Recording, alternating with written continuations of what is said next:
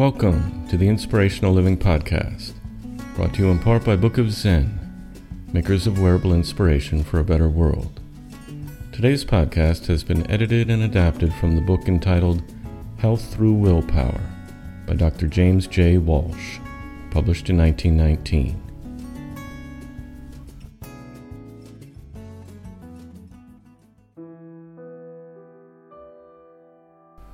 The worst brake that we can place on the will to be healthy and well is undoubtedly the habit that some people have of pitying themselves and feeling that they are eminently deserving of the pity of others because of the trials, real or supposed, which they have to undergo.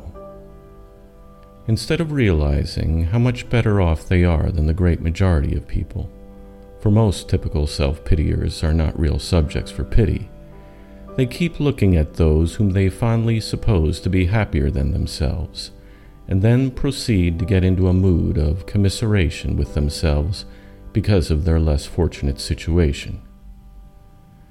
Just as soon as men or women assume this state of mind, it becomes extremely difficult for them to stand any real trials that appear in their lives, or maintain any feeling of robust energy. Self-pity is ever a serious roadblock to healthy vitality. A great many things in modern life have distinctly encouraged this practice of self-pity to the extent that it is now almost commonplace for people to feel that they are suffering. We have thus become extremely sensitive to contact with suffering. Many filmmakers today refuse to produce movies that have unhappy endings because people do not care to see them. The story may have some suffering in it, and even severe hardships, especially if these can be used for purposes of a dramatic climax. But by the end of the story, everything must have turned out just lovely, and it must be understood that suffering is only a passing matter, and merely a somewhat unpleasant prelude to inevitable happiness.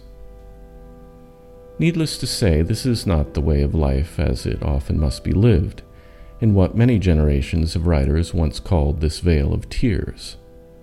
For a great many people have to suffer severely and without any prospect of relief. None of us quite escape the necessity of suffering, and as someone has said, all human life, inasmuch as there is death in it, must be considered a tragedy. The old Greeks did not hesitate, in spite of their deep appreciation of the beauty of nature and enthusiasm for the joy of living, to emphasize the tragedy in life. They were inclined to think that the sense of contrast produced by tragedy heightened the actual enjoyment of life, and that indeed all pleasure was founded on contrast rather than positive enjoyment. One may not be ready to agree with the saying that the only thing that makes life worthwhile is contrast, but certainly suffering as a background enhances happiness as nothing else can. Aristotle declared that tragedy purges life, that is, that only through the lens of death and misfortune can one see life free from the dross of the sordid and merely material to which it is attached. His meaning was that tragedy lifts us above the selfishness of mere individualism, and by showing us the misfortune of others, it prepares us to struggle against whatever misfortunes might come, as they almost inevitably will. At the same time, tragedy lifts us above the trifles of daily life into a higher, broader sphere of living, where we better realize our true selves and powers. For humankind is distinctly prone to forget about death and suffering, and when we do, to become eminently selfish and forgetful of the rights of others and our duties towards them. The French have a short saying, which is delivered with an intervening shrug of the shoulders that is extremely illuminating on this matter. They say that the usual thought of men and women when brought face to face with the fact that people are dying all around them is, people die. Oh yes, other people. We refuse to recognize the fact that we too must go, until death is actually forced upon us by advancing years or by some incurable disease. As for suffering, a great many people have come almost to resent that they should be asked to suffer, and character dissolves in self-pity as a result. Instead of being absorbed in our popular media, which emphasizes the pleasures of life and pushes its pains into the background, students should be taught from their early years to read the lives of those who have endured successfully hardships of various kinds and have succeeded in getting satisfaction out of their accomplishment in life, despite all the suffering that was involved. These are human beings like ourselves, and what one mortal has done, other mortals can do. There was a school of American psychologists before the First World War who had come to recognize the value of that old-fashioned means of self-discipline of the mind, the reading of the lives of the saints. For those to whom that old-fashioned practice may seem too reactionary or religious, there are also the lives and adventures of early travelers to Africa and Asia, as well as early polar explorers, which can be used as a resource. War books, of course, are also a valuable resource in this regard, for they lead people to contemplate the hardest kind of suffering, and very often in connection with those who they feel a certain kinship with. And thus they make the reader understand something of the possibilities of human nature to withstand enormous trials and sufferings. Life in large family in olden days afforded more opportunities for the proper teaching of the place of suffering than in the smaller families of modern time. Older children, as they grew up, had before them the example of their mother's trials and hardships in bearing and rearing children, and so came to understand better the place of hard things in life. In a large family, it was very rare when one or more of the members did not die, and thus growing youth were brought in contact with the greatest mystery in life, that of death. Very frequently, at least one of the household, and sometimes more, had to go through a period of severe suffering with which the others were brought in daily contact.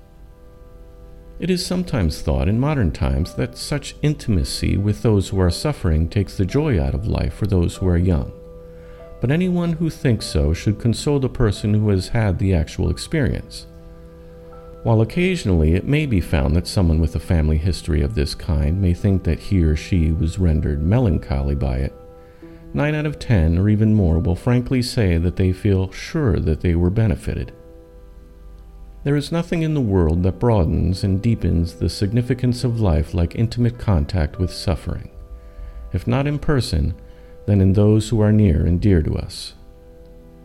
As a physician, I have often felt that I should like to take people who are constantly complaining of their little sorrows and trials, who are downhearted over some minor ailment, who sometimes suffer from fits of depression precipitated by nothing more, perhaps, than a dark day or a little humid weather, or possibly even a petty social disappointment, and put them in contact with cancer patients or others who are suffering severely day by day, yes, hour by hour, night and day, and yet who are joyful and often a source of joy to others. Let us not forget that over 500,000 people die every year from cancer in this country alone. As a physician, I have often found that a chronic invalid in a house becomes the center of attraction for the whole household, and that particularly when it is a woman, whether mother or elder sister, all of the other members bring their troubles to her and go away feeling better for what she said to them. I have seen this not in a few exceptional instances, but so often as to know that it is a rule of life. Chronic invalids often radiate joy and happiness, while perfectly well people who suffer from minor ills of the body and mind are frequently a source of grumpiness, utterly lacking sympathy, and are impossible as companions. When pity is properly restricted to practical helpfulness, without any sentimentality, it is a beautiful thing. There is always a danger, however, of its arousing in its object that self-pity which is so eminently unlovely, and which has so often the direct tendency to increase, rather than decrease, whatever painful conditions are present. Crying over a severe loss is healthy and to be expected, but crying over oneself is always to be considered at least a little hysterical. It is often said that a good cry, like a rainstorm, clears the atmosphere of murk work and the dark elements of life, but it is dangerous to have recourse to it.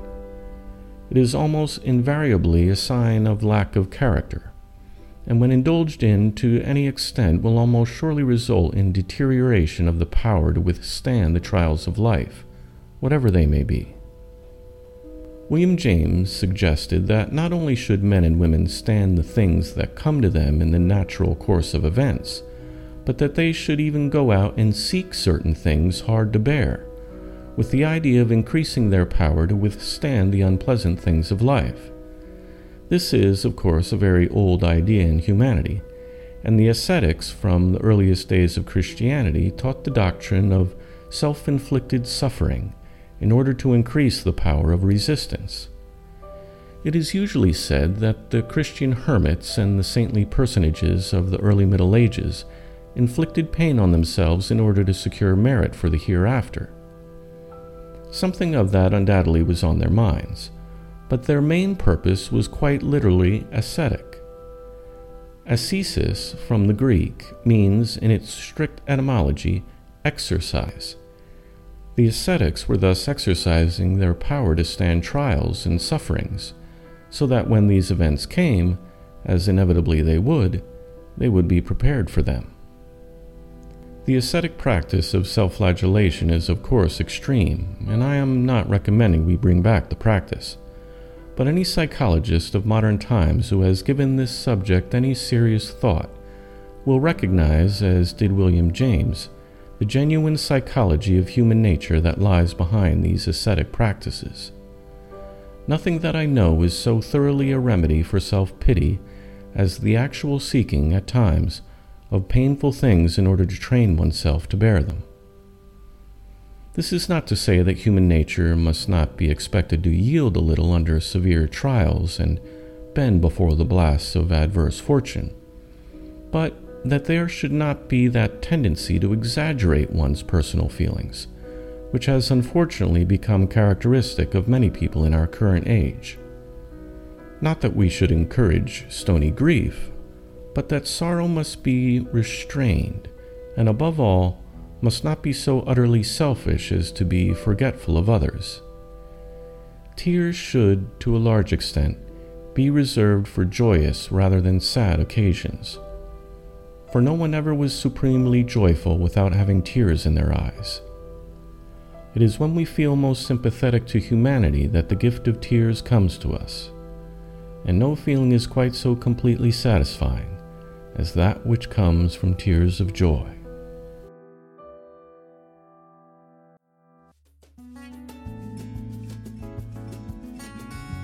The Inspirational Living Podcast is a production of livinghour.org. If you enjoy our podcast, please consider becoming a patron. You can become a patron for as little as $1 a month, which will ensure that we can continue our podcast for years to come. To become a patron, please visit patreon.com. That's patreon.com.